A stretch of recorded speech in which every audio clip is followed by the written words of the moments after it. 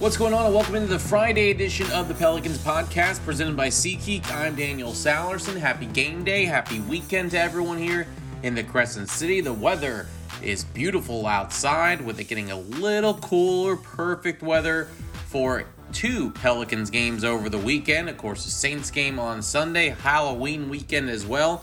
So lots to do in the Crescent City this weekend, but I'm glad you're spending a part of your weekend with us here on the Pelicans podcast. We have a great show for you coming up in just a little bit. We'll hear from Zach Kram. He's a writer for The Ringer, and earlier this week, there was an article about the best young cores in the NBA. There's a formula involved with this, but your New Orleans Pelicans are ranked number 2 due to the young core of Brandon Ingram, Zion Williamson, Nickeil Alexander-Walker, Jackson Hayes, and more. So we're going to find out what goes down behind the scenes as far as how that formula is made and how the Pelicans moved to number 2 on the list. So we'll get to Zach Kram in just a little bit. Of course, the Pelicans looking to snap a losing streak. What I mean a losing streak? They lost on Wednesday night against the Atlanta Hawks 102-99. A tough go for the Pelicans, but a lot of people left that game, including head coach Willie Green, including Brandon Ingram, very encouraged from the loss. Only 10 turnovers on the night for the New Orleans Pelicans. A game that came down to the wire, a game that the Pelicans led in the first half. You saw two of the rookies closing out the game in Trey Murphy and Herb Jones, and Herb Jones has started in 4 straight games in the absence of Josh Hart. He might do so again tonight. Again, Hart listed as questionable for tonight's game, but I think everyone left very encouraged. No moral victories in the NBA, but I feel like the Pelicans are heading in the right direction after Wednesday's loss. It's a home back-to-back for the Pelicans this weekend. Tonight, they'll welcome in the Sacramento Kings, and then tomorrow night, they'll welcome in the 4-1 New York Knicks. More on that at the end of our podcast, but right now, let's go to our interview. Jim Eichenhofer and I caught up with Zach Kram of The Ringer. All right, as we talked about before, joining us now is Zach Kram, who writes for The Ringer. Again, he wrote that great article on the best young cores in the NBA, and the New Orleans Pelicans fell at number 2. We certainly like to see that. Zach, appreciate the time. How are you? I'm good. Thanks for having me. Yeah, well, we really enjoyed the article just for the ranking for the Pelicans. We did enjoy it because we learned a lot about the other 29 teams and kind of how you do things. But for those that haven't had a chance to read it yet or are going to read it after this, kind of where did this get started? I know you've done this a couple of times, but what was the basis of you all going into kind of a future power rankings, but more of just kind of the best young core here? So I think this started, this is the 3rd year we're doing it. And incidentally, that started with the Zion Williamson draft. So I have a note in here about how the Pelicans and Grizzlies have ranked in the top 5 every year. And that's because they picked Zion and Ja Morant respectively. But this started because at the time, I think there was a lot of discussion about the team is building for the future. The Knicks, I remember, were one of the impetuses for this because the Knicks had a lot of young players, and people I work with were saying, oh, the Knicks are set up well for the future. And I got to thinking, are they actually set up well for the future, or do a lot of teams have a couple promising pieces? I think when you're caught up in as one fan base, it's really easy to believe in your guys, right? Your young guys who are coming off the bench, showing some flashes in 15 minutes a game. But every fan base, or for the most part, every fan base has something like that. A couple teams at the bottom of the rankings, maybe not so much. But I got to talking to the folks at 538 who have a 5-year player projection system, and I use their numbers every year to see which teams have the best under 25 cores. And sure, there's not a huge difference between a 24-year-old and a 25-year-old, but you have to draw the cutoff somewhere. And I think this does a pretty good job of showing mostly who's still on a rookie contract or who might have just signed an extension, and therefore which teams are best set up to contend, maybe not this year, but 2, 3, 4 years from now.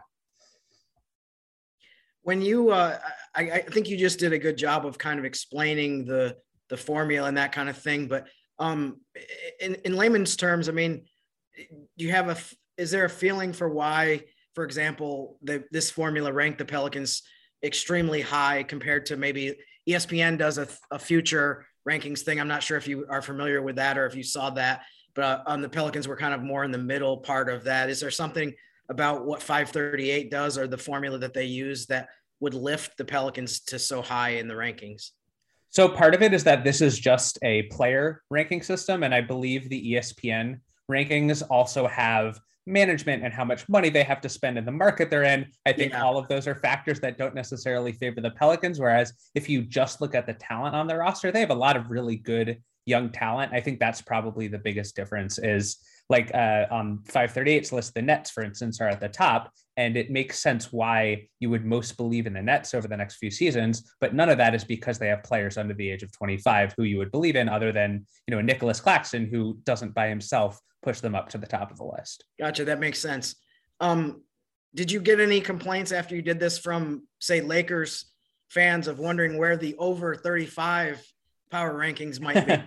I did have a couple tidbits in the piece, like the Milwaukee Bucks are 30th on this list, but I did say, well, the Bucks are number one if you did a 25 and over list. And that's kind of the pattern you get here. Most of the teams at the bottom of the list are veteran oriented teams, the Bucks and the Lakers and the Nets. And that makes sense because I think there's a misnomer in the NBA. People look at the Lakers this year are a great example because they have so many older players, but usually the older teams are better because if you want to keep an older group together, that's probably because they have a chance to contend for the championship.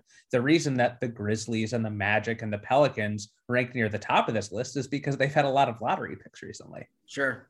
So, I mean, you could say in some ways that the goal, it's nice to be near the top of these rankings, but the goal is kind of to eventually graduate to where you're not in the top tier of these. Exactly. I think the Suns this year are the best example of that, where Phoenix was in the top 10 last year because they had Ayton and Bridges and Booker. Now Bridges and Booker are 25 years old, so the Suns dropped to 23rd, but I'm pretty sure their fans are happy with the position there. And I think the most interesting teams are the ones who are pretty good right now and at the top of this list. Atlanta is number one. Atlanta just made the conference finals, but they're not like the Pelicans or the Magic. They have a group that can contend right now. So I think the Hawks stood out to me most when making this list. Of course, the number one team probably would have stood out anyway, but it's not like they're number one because of all they can do in the future. They're number one because of what they can do right now as well. Sure. As far as the Pelicans specifically go, I'm not sure how much you've had a chance. I mean, we're super early still in the regular season, only having played a handful of games, but if you've had a chance to kind of see some of the progress of some of the players that were the reason that they were so high. Obviously, we haven't seen Zion Williamson play yet this year, but some of the other players like Brandon Ingram and Nickeil Alexander-Walker seem to be off to good starts and, encouraging as far as, they're second on this list, but these are guys that are still under 25 that maybe in the next one they could boost it up to number one. Yeah, I think Alexander Walker stands out the most among their young players. He's boosted his scoring from 11 points per game to 17. And granted, he's playing a lot more, but it's encouraging that he's been able to maintain that level of production in a bigger load. I also think one of the other factors that helps teams at the top of this list isn't just the stars, but the depth players. That's where Atlanta stands out because it's not just Trae Young, it's also John Collins and Kevin Herger and DeAndre Hunter and Cam Reddish. And if they didn't have Hunter and Reddish, the Pelicans would have been ahead of them. So someone like Trey Murphy, who has shot over 40% from three so far this season. He was very good in college, very good in the preseason. He's an encouraging figure going forward because he might not have star level potential, but if he can turn into a good rotation player, that really helps them down the line as well. Does eye test get involved in any of this formula, or is it just purely projections? When you start to look at even the Pelicans, for instance, I know you wrote this before, obviously the season starting or right during it. But when you factor into maybe next year, you see a Herb Jones, for instance, for the Pelicans, who's now started in 3 straight games, was a second-round pick, may not be projecting very high right now, but you kind of look and see, wow, he's had an impact with the Pelicans for 3 straight games now. Does any of that get, part of the rankings, or is it purely just the stats coming from 538?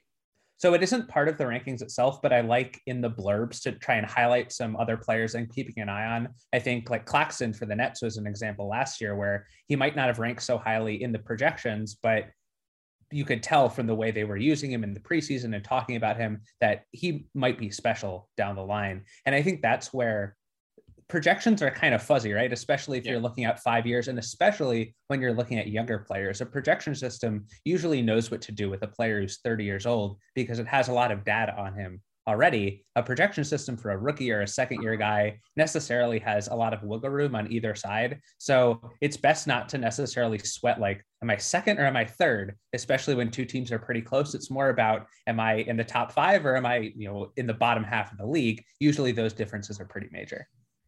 Zach, when you're talking about duos, you're looking at the Pelicans, this team is really, centered around Zion Williamson and Brandon Ingram. When you're looking at your rankings and looking at these other teams in the top 10, as far as duos are concerned, obviously Atlanta, how deep they are with their roster, with a lot of their young pieces. Where do you feel like the Pelicans are as far as where you think they are with just those duos, as far as Zion Williamson and Brandon Ingram? Because both very young guys, both have a ton of potential. I know those kind of two lifted the Pelicans, probably the number two, but where do you see them as far as future projections to kind of where they stand now as one of the best young duos in the NBA? Yeah, so Zion Williamson was fourth among all under 25 players, behind only Luka, Jason Tatum, and LaMelo Ball. And Brandon Ingram was 15th. So the Pelicans, I believe, were one of only 3 teams to have 2 top 15 players, the others being the Hawks with Trae Young and John Collins, and the Nuggets that because they have Michael Porter Jr. and Jamal Murray once he returns from his injury. So I think that's a really promising start. It's funny that I think I mentioned Trey Murphy's name before Zion. And obviously when you're thinking about the Pelicans' future, Zion's the most important part. And the projection systems don't know when he will return from injury. I don't think anyone knows when he will return from injury. So that's obviously a big X factor here. I think Zion and Ingram are about as good a two-person young core as you have in the league, other than maybe I'd probably take Porter and Murray ahead of them just because I think their games probably fit better next to each other. But Zion and Ingram, if they're both healthy, I think give New Orleans as bright a talent-based future as any team in the league has. It's just a matter of making sure they're both on the court together, because then they'll be able to figure out how they fit best next to each other. I know Ingram's numbers in particular look a lot different. His usage looks a lot different when he is on the court with Zion versus when he's not on the court with Zion. And that's not a problem. Other superstar pairings had that in the league. Kevin Durant and Steph Curry didn't play the same with each other when they were on the court versus split. So I don't think that's a problem. It's just they need experience to work through that and figure out how to team together best.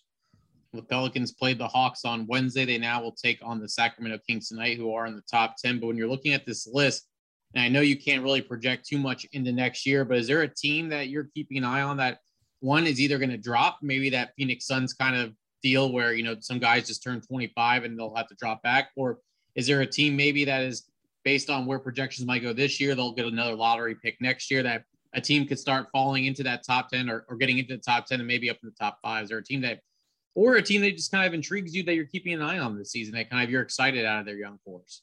A couple of the teams that interest me most are the ones that are starting to rebuild. A team like the Thunder, which seems like it's been rebuilding for a while, is still just 17th in these rankings. I don't think they've found another core piece next to Shai Gilgeous-Alexander. A lot of their young players last year did not perform particularly well, so I'm waiting to see if they can get a second player next to him. The Rockets are another team that was basically at the bottom of these rankings every time I had done it before. They ranked 30th and 29th as they pursued a title with James Harden and only went for veterans. Now they've moved up to 20th because they had a bunch of rookies that they drafted, Jalen Green most notably. If they're bad at the top of the lottery again, I could see them zooming up to the top with a new superstar duo. The team also that entered the top 10 that was like nowhere close to it last year was the Charlotte Hornets. And I think they speak to how quickly a team's outlook can change. They were 28th and 24th the last 2 times they had done this, which wasn't a very good place to be, because it's not like the Hornets were winning games. It was like the Hornets and the Rockets and the Lakers at the bottom of these rankings. 2 of those teams were contending and the Hornets were not. Then they get LaMelo Ball, and that goes to show how quickly one player can change the direction of a franchise. LaMelo looked like he was a number 3 pick. We didn't really know what to expect from him. Now he ranks 3rd among all under 25 players over the next half decade, because his rookie season, what he did that young, was so extraordinary. So I could see LaMelo and Miles Bridges and PJ Washington and that group jumping even higher if LaMelo builds on his rookie success. Good stuff there. That's Zach Kram, who writes for The Ringer. Again, you can go on theringer.com to read the article. How can folks follow you on Twitter if that's the easiest way to get to the article you wrote? You can follow me at Zach Kram, that's ZACHKRAM on Twitter, or Yeah, I guess that's it. You can follow me at Zach Kram on Twitter. That's ZACHKRAM. Thanks so much. Yeah, perfect, Zach. I really appreciate the time. Really good stuff there. We'll be keeping an eye on those rankings next year. Hopefully the Pelicans are still in there in the top 5, but number 2 this year behind the Atlanta Hawks. I really appreciate the time and look forward to reading some more of your stuff. Thanks so much. Have a great weekend.